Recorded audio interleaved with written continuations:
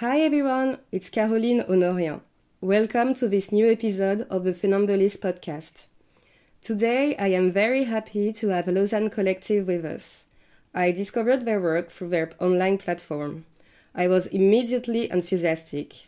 At the core of their work lies the ability to articulate the struggle for emancipation in nuanced and complex terms, examining both Chinese and American imperialisms, while questioning Hong Kong's actual state of being and political movements and tactics. They also discuss collective and global emancipation in a way that allows to imagine internationalist solidarities, as we'll discuss today, and that never forget about people's struggle in mainland China. This is all the reasons why I am very thankful for Ellie and JN to be with us today.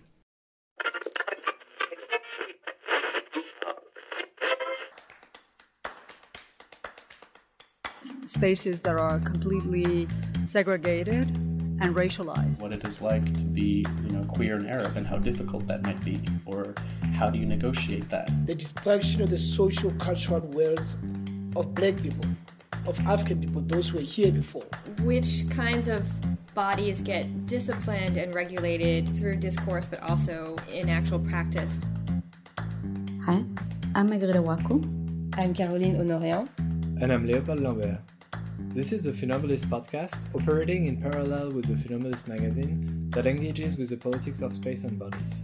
Our hope is to provide a useful platform where activists, academics, and practitioners build solidarities across geographical scales. Each episode, we invite someone we admire and learn from their experiences, research, and struggle.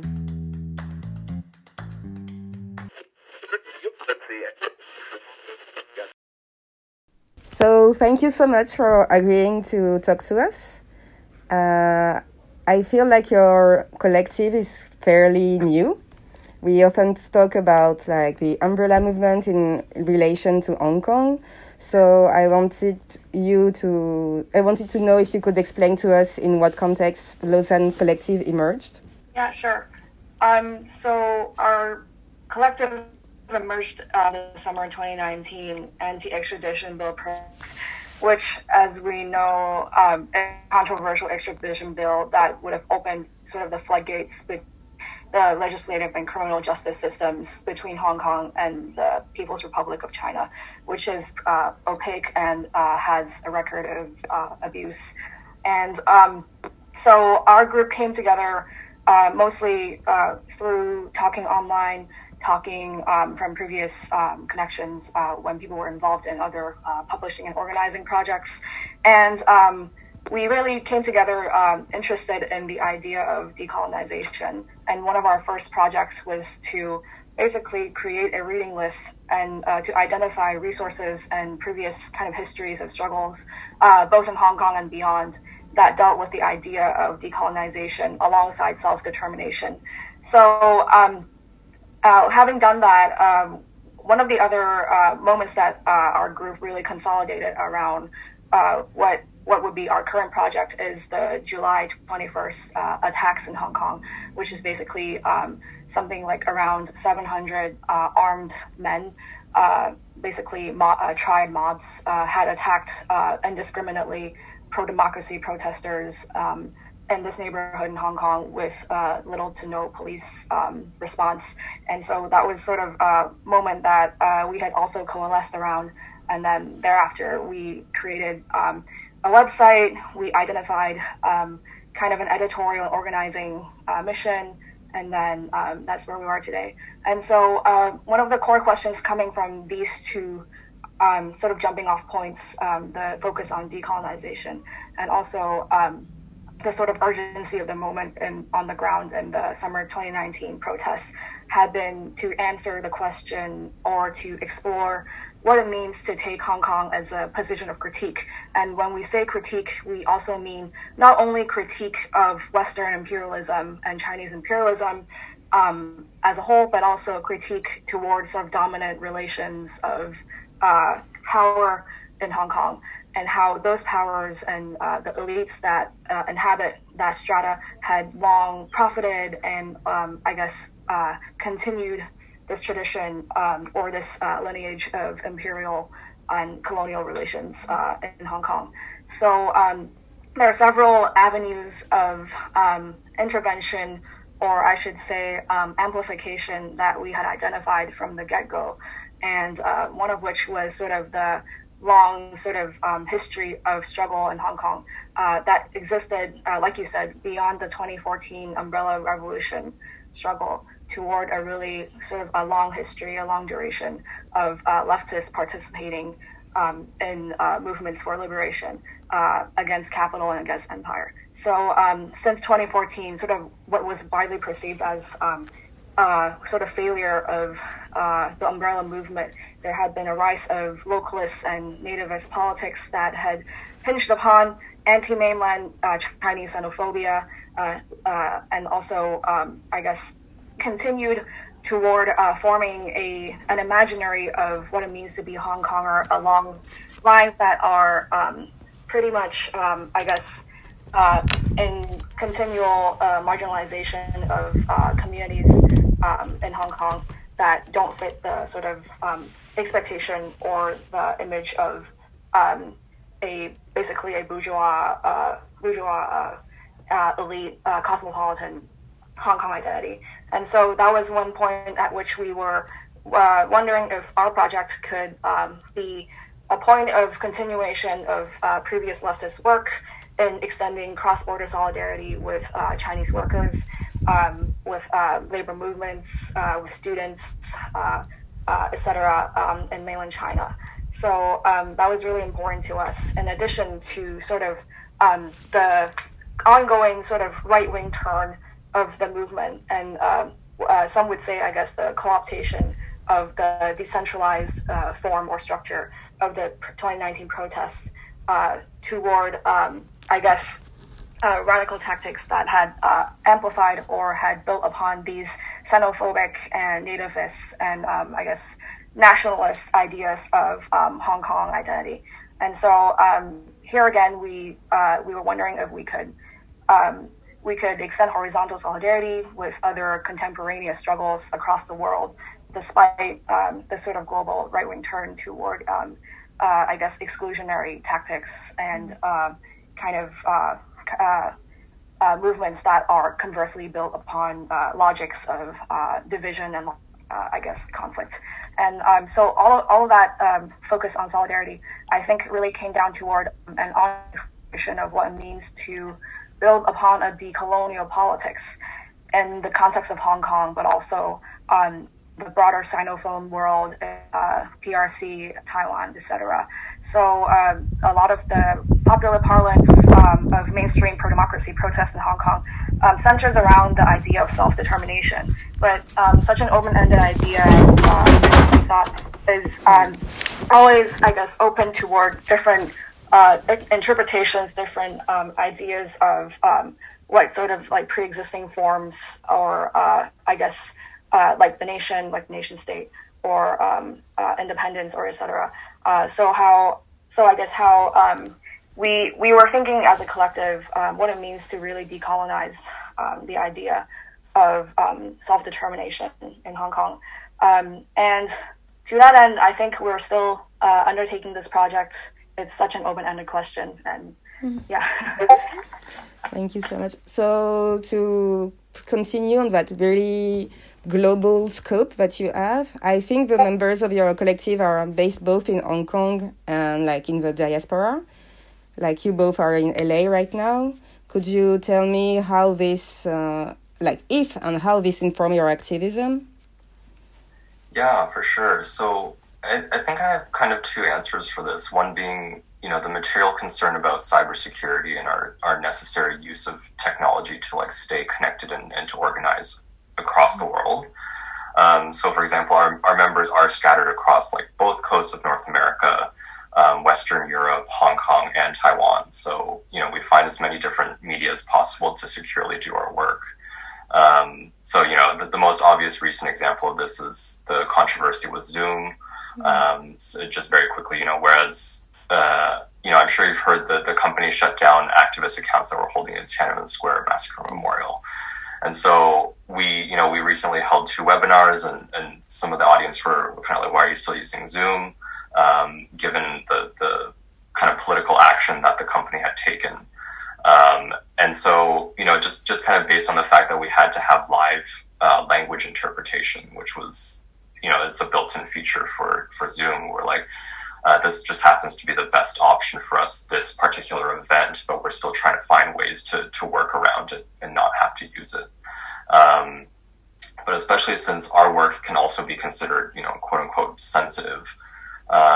And also because of our collective values and like anti-surveillance and tech activism. So, that's one element of how, tech plays into our role as like a collective of diaspora folks. But, my second answer is, I guess, has more to do with conceptualizing the category of like not being in Hong Kong. Our core mission has always been to build international left solidarity, which Ellie just kind of touched on. So this building the solidarity includes kind of introducing the international left to a broader audience in Hong Kong, but also like platforming the very unique but marginal left in Hong Kong to the world. So, as diaspora, quote unquote, sometimes, that has been tough, or it's been viewed with some suspicion by critics both outside and in Hong Kong. But, diaspora can mean so many things.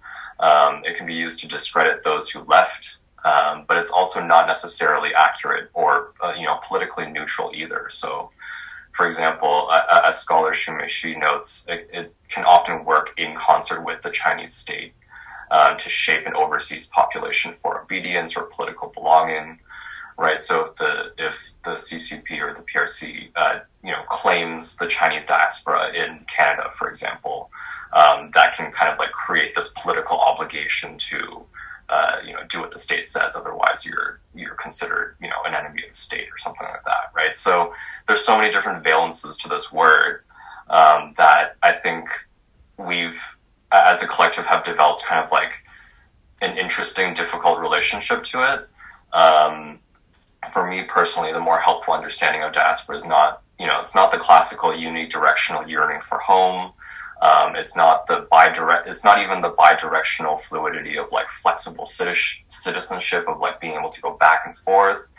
But for me, it's really about like migration that's shot through with material, economic, and political consequences. Sometimes it's by choice, sometimes it's not. Sometimes it's, a result of privilege, but sometimes it's not. And so there's, then you can bring in so many different categories into that as well, like economic, immigrant, etc. So, I would say these historical circumstances of migration really circumscribe our political work, but it also pushes us much further to make connections that aren't often made in Hong Kong or between Hong Kong and other sites. Like, there's obviously a natural affinity between Hong Kong and Taiwan. There's lots of exchange going on between that historically and now. But, for example, last year, some of our members ran campus events in New York to connect international students from the PRC to Hong Kongers, to kind of like talk things out at the height of the protests, to see how we could like sort through heavy feelings, but also kind of like misunderstandings about what's going on. And those were, really difficult sessions where people felt, lots of different feelings. But I think in the end, people felt it was valuable to just have that space to feel like, semi-safe to talk these issues out. We also hosted an event with Puerto Rican scholars and activists in New York to discuss how the non-sovereign aspect of our two sites, kind of being stuck between colonial powers, can really shape new political imaginations beyond the nation state for our political work. And then this month, we held 2 webinars with Chinese and Black activists to unpack the difficulties and possibilities of Afro-Asian solidarity, and then also exchanging tactics and strategies across like different movements, space, and context. And then, just last week, our members interviewed a Lebanese activist who, they approached us. I don't know if you've heard of this person or seen his writing, Joey Ayoub. And he was saying, I've learned so much from Hong Kong, and I just want to talk with you all about it. And it was just this really fantastic interview that like moved very beautifully across space and time. So I feel like that's how diaspora informs our work in so many different ways. Because talking about this diasporic work and like this cross-national kind of work, it really like makes me wonder about the translation question, like right now. Because I know for us, for the Funambulist, we always have these talks, because we are based in Paris and in Copenhagen. We also work with people based in Australia, but we publish in English. So, but there's really a question, like a pressing question about how to translate, so, and to share like all the struggles and the writings around the world. I know that your site has a lot of translations.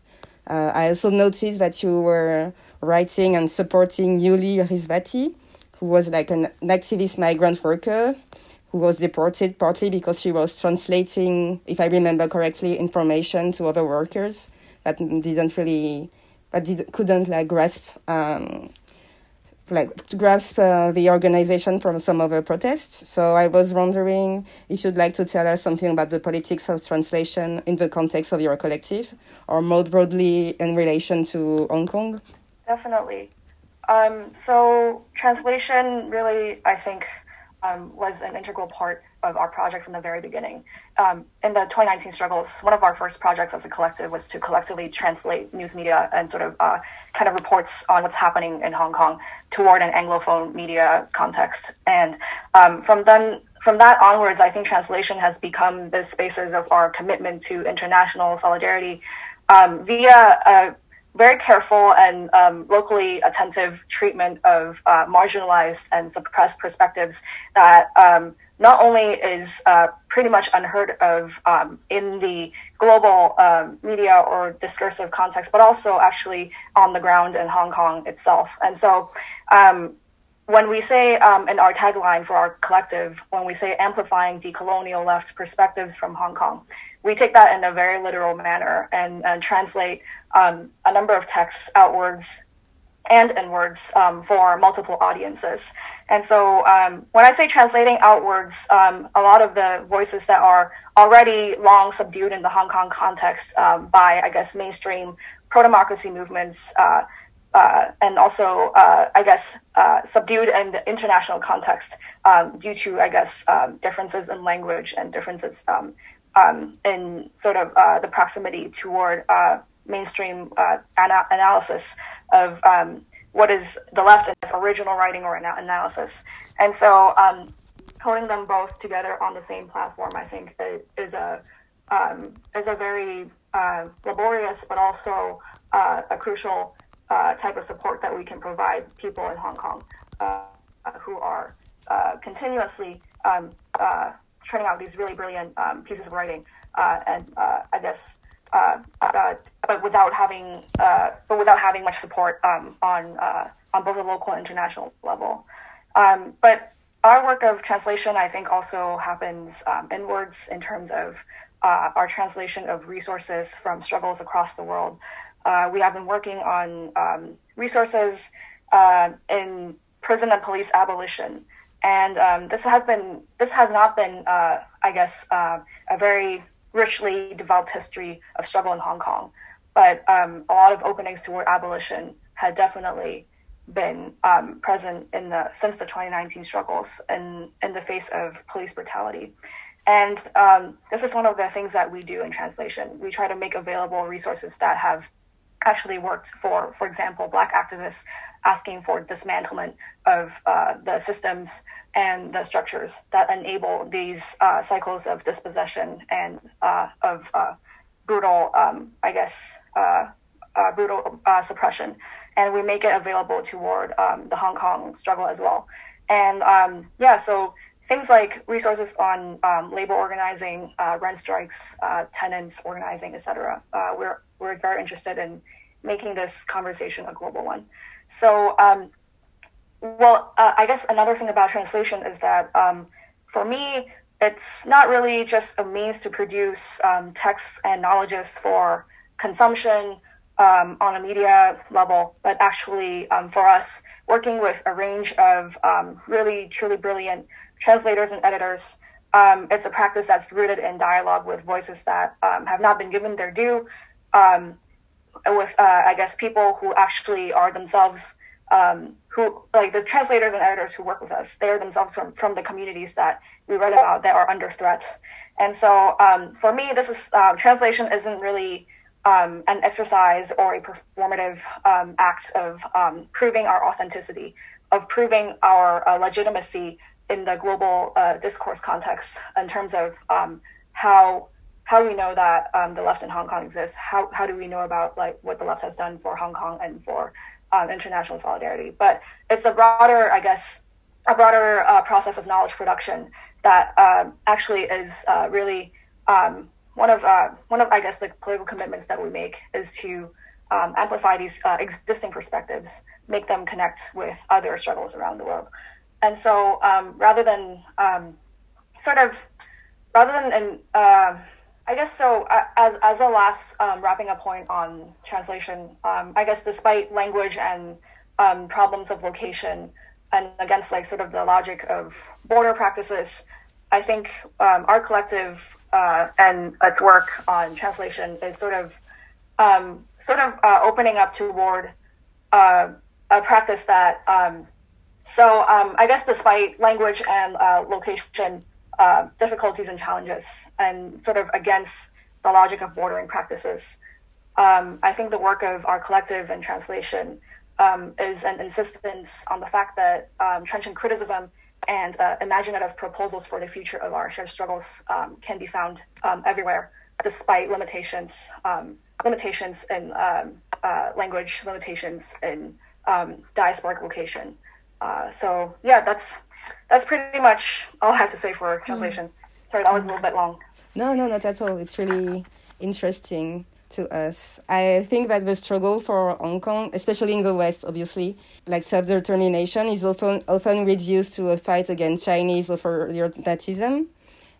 Could you expand on what it means for you to take an anti-colonial and anti-imperialist stance? Yeah, definitely. I mean, this has been kind of at the forefront of our work and also the forefront of our minds for quite some time.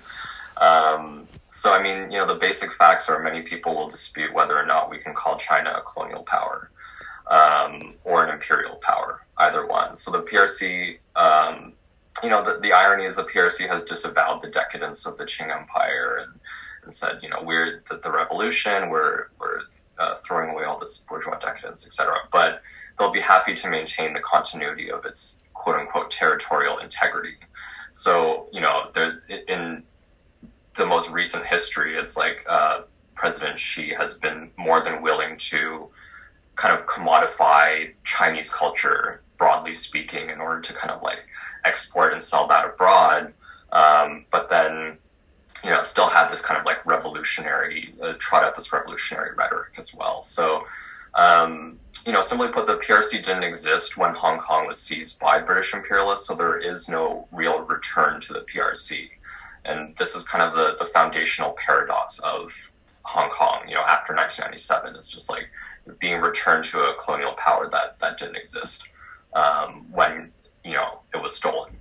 So, modern Hong Kong has always been passed between alien imperial powers for its entire existence. So it really gets into the hornet's nest of arguing with people who believe China is, A, socialist, and B, an anti-imperial and anti-colonial force, since, they supposedly do something to challenge the United States on the world stage, right? So, these folks, some people call them like tankies or red nationalists, and they will happily support any regime across the world who even expresses like a modicum of anti-US sentiment. So, Lausan's position has always been that we don't have to choose one state or imperial power over another. Basically we recognize that multiple imperialisms exist, that is both the US and China, though as global superpowers right now. And the media and many in both the Chinese and US state are trying to establish this kind of new Cold War narrative, where we have to pick one state to support with no alternatives otherwise. And many people, commentators, but also, in the state themselves, that trotting out the specter of war, particularly U.S. war against China, to kind of add urgency to this binary sorting. And, you know, saying you necessarily have to stand against the U.S. and in order to stand against the U.S., you have to stand with China, which we see as kind of this false binary, because this necessarily funnels all of people's political energy for agitation into the state, as opposed to more, you know, insurrectionary or community-based direct action against the real problem of global capital, which, you know, the U.S. and China are both intimately intertwined in. It doesn't really make sense to support one against the other because they're both using the system to exploit and profit, right?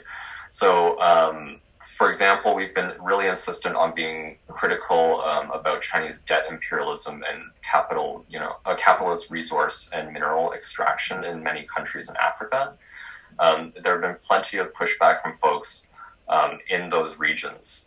This year, for example, Kenyans fought against the building of industrial plants that were the Chinese industrial plants that were polluting and destroying local ecosystems and the economies that depend on them. Right. So these are the types of like local scale, you know, direct action and resistance that people who want to only operate at the new Cold War level will gloss over because it doesn't help them to support China. Right. So, you know, many of us in the collective are anti-state, and we see this kind of Cold War binarism as increasing the power of the state to wield violence against the most marginalized. So then, you know, what Ellie was talking about earlier, what we advocate for instead is connecting across borders, either with activists and workers in the PRC or across other movements around the world to form transnational power against global capitalism that way. So, you know, that's exactly where our anti-colonial, anti-imperial, and anti-authoritarian politics come into play.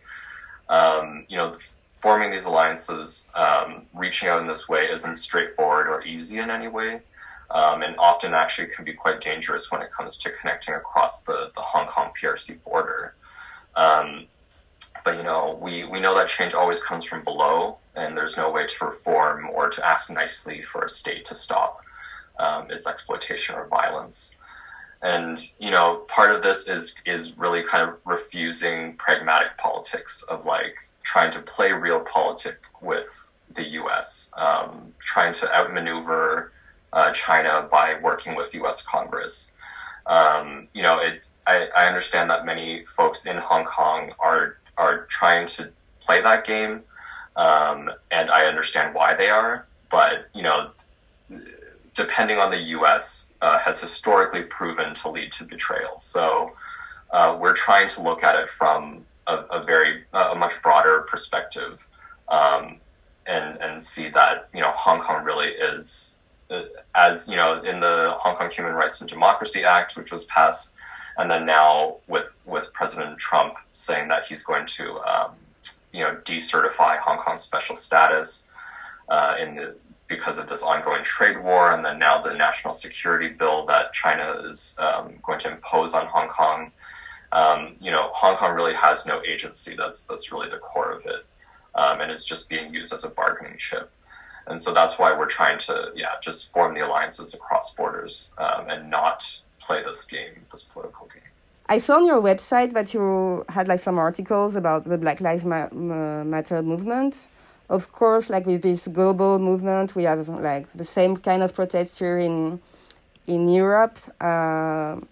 We've seen all these criticism and articles about rioting and looting. I know for Hong Kong, like this really, like the whole image about the umbrella movement and the peaceful protest tactics is really strong. But do you think there's really been a shift since that movement and since what is happening from like 2019 and 2020, sorry? I know that you've talked about the 1967 riots on your website. Is there something you could tell us about Hong Kong's struggle in relation to the police and the politics of rioting and looting? Yeah, for sure. I mean, Hong Kong is it's an extremely over-policed territory. So, it's one of the most heavily policed regions per capita in the world.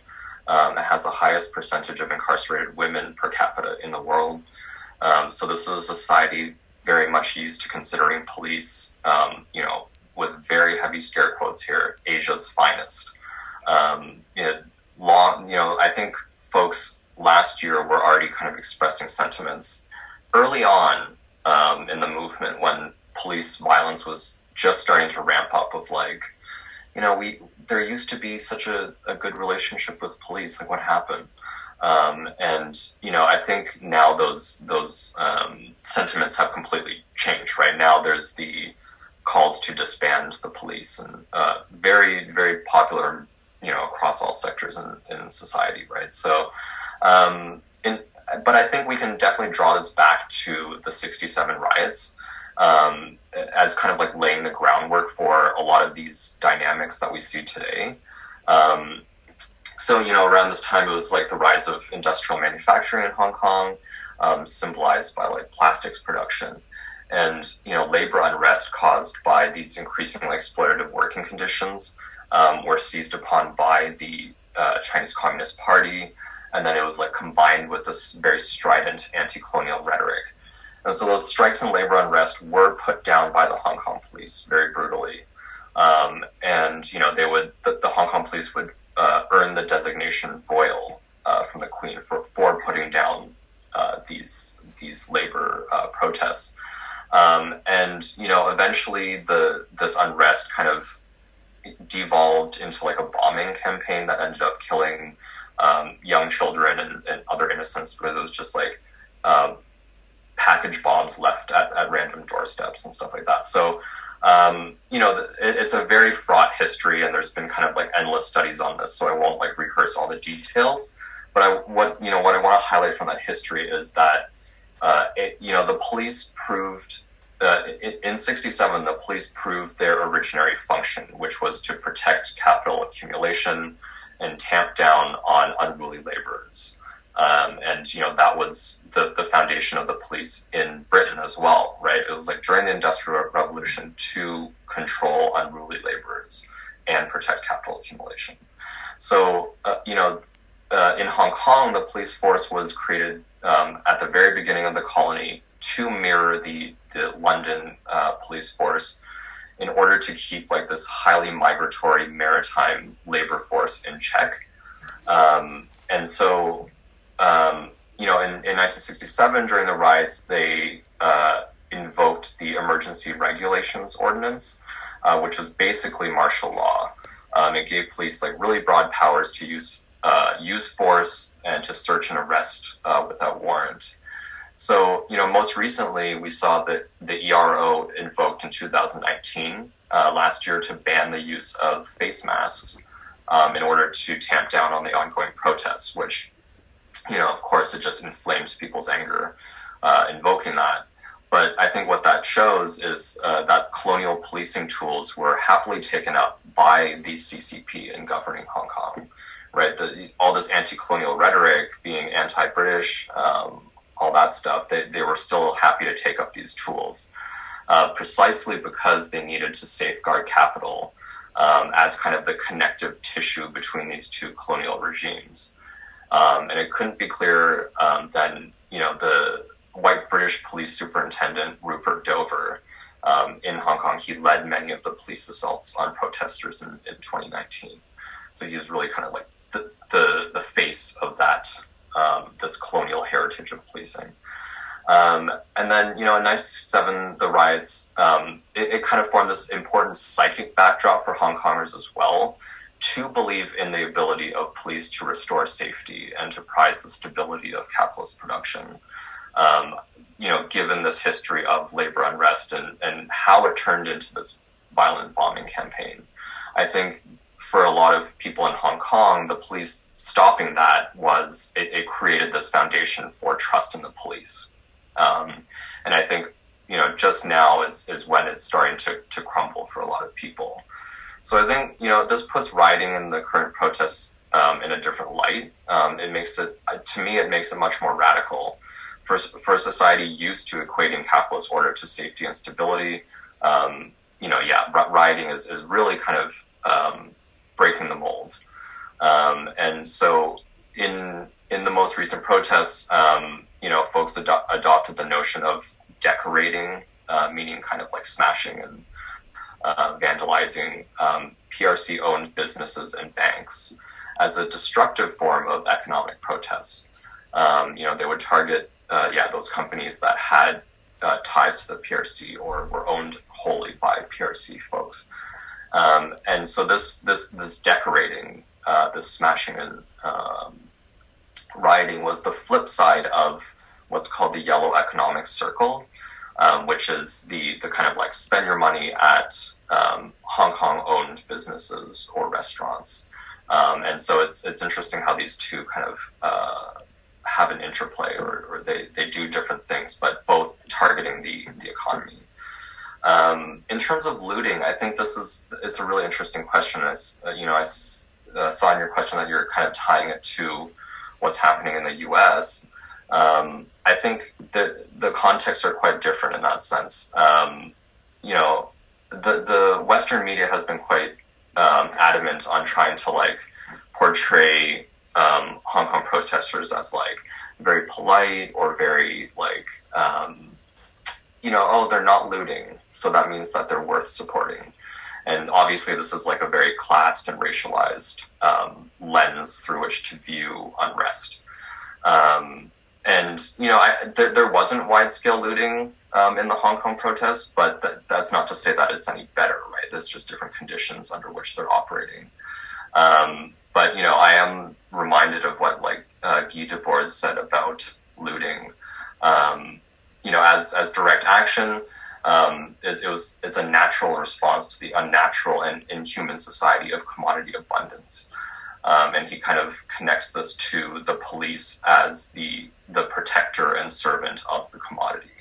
So I think, the way in which Black protesters in the U.S. are discredited by the media is directly connected to this, to the commodity and to the police. In Hong Kong, I think there's a much different context with how the police and media try and discredit the protesters, and it's not specifically through the lens of looting. Yeah. So the last question was, I think it's more of a comment, but I think the reason why I was so interested in that 1967 riots and in this colonial context is because one of my parents comes from like this island called Guadeloupe, and we had like some riots and like a massacre in a really similar setting, like some workers who refused to go, like who protested for their wages, and the police committed a massacre against them. So that was a note that, it's like, and I think it ties to the last question, which is we have like this whole anti-colonial history that Hong Kong seems to be often absent from. So I was wondering what it meant for you to write about this history and like to kind of envision a future now. And if you could tell us about the ways you are thinking on building solidarities in Hong Kong, China, and throughout the world. Sure. I think that it's not a coincidence at all that Hong Kong has often been absent from these mainstream histories of anti-colonialism, and I think it's borne out in many different ways, and certainly in much of the post-colonial discourse, and I guess also the visual media culture surrounding this discourse. Hong Kong has always been pictured and imagined as this state of in-betweenness that's constantly sort of situated, in relation to larger powers, larger regimes that have always controlled the way that it's run, the way that people in Hong Kong can, determine their own path forward. Certainly, I think many of these imaginaries are tied toward a temporal emergency context that Hong Kong is always thrust under the sort of time limit of 50 years of the one country, two systems, in which the sort of Western capitalist order would remain untouched for 50 years after the 1997 handover from Britain to China.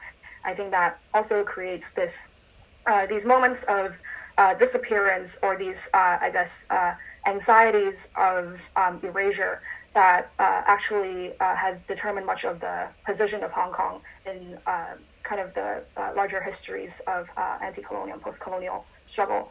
And so what we're doing here is not really to re-entrench these ideas of harm and trauma that have always encapsulated the place of Hong Kong and the struggle of its people, but to think about what it means to write a history and write an unfolding history in this moment of constant crisis. And so this reminds me of the post-colonial scholar Homi Bhabha and his foreword to Frantz Fanon's 86th edition of Black Skin, White Mass.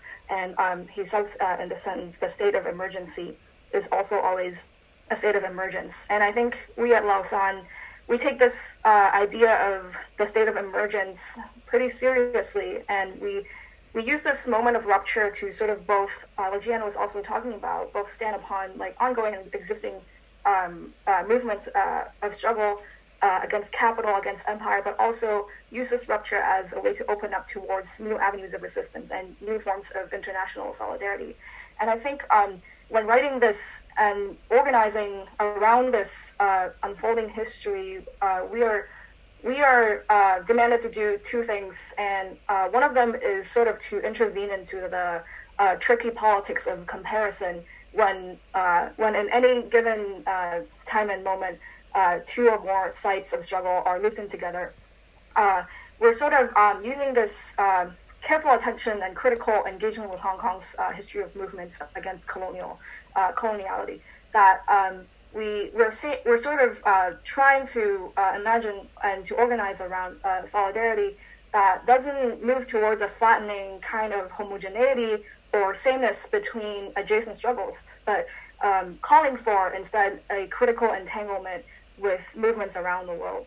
And so this is one of the things that I think Jan was already talking about last year when we were organizing a series of dialogues and writing about them with Puerto Rican activists in the context of the Reiki Renuncia protests, and through this dialogue exploring what it means to, I guess, produce a subjectivity that isn't tied toward dominant ideas of sovereignty. And so this series, Non-Sovereign Revolutions, placed Puerto Rico activists and Hong Kong activists in exchange, sort of talking a little about the mutual turn toward decentralization in both movements, the sort of the coloniality of debt and how debt extends imperial relations, even without, I guess, sort of even after any given date of like official decolonization, and the role of feminist struggle in these sort of broad-based movements. And so it's interesting for me to learn from this exchange last year that both Puerto Rico and Hong Kong had been in the 60s left off the UN so-called decolonization list of like non-self-governing entities. And that's what I mean when I say it's not a coincidence that Hong Kong, or for that matter, Puerto Rico and a number of other non-sovereign sites have been left out of mainstream histories of anti-colonial struggle.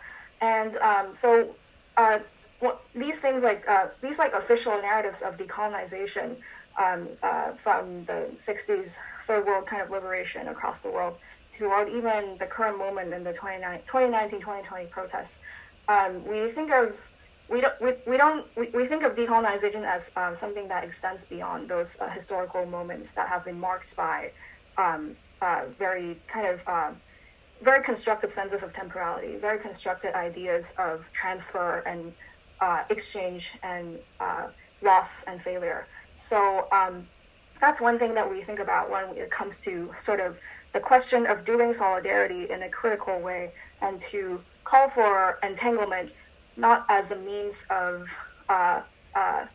not as a means of analogy per se, but as a means of learning from each other, amplifying voices from both struggles. And so this also happened, I guess, earlier in 2020. We produced a body of work relating to the coronavirus crisis around the world. And I think Jen already talked a little bit about this. And one of the things that we did was to really use this moment to reaffirm that writing this history, writing this unfolding history also means reaffirming our resistance against multiple imperialisms unapologetically, and look at all of these sources and practices of deprivation and dispossession, not only individually, but also through each other and at the same time. And so in the context of the Hong Kong mainland solidarity organizing that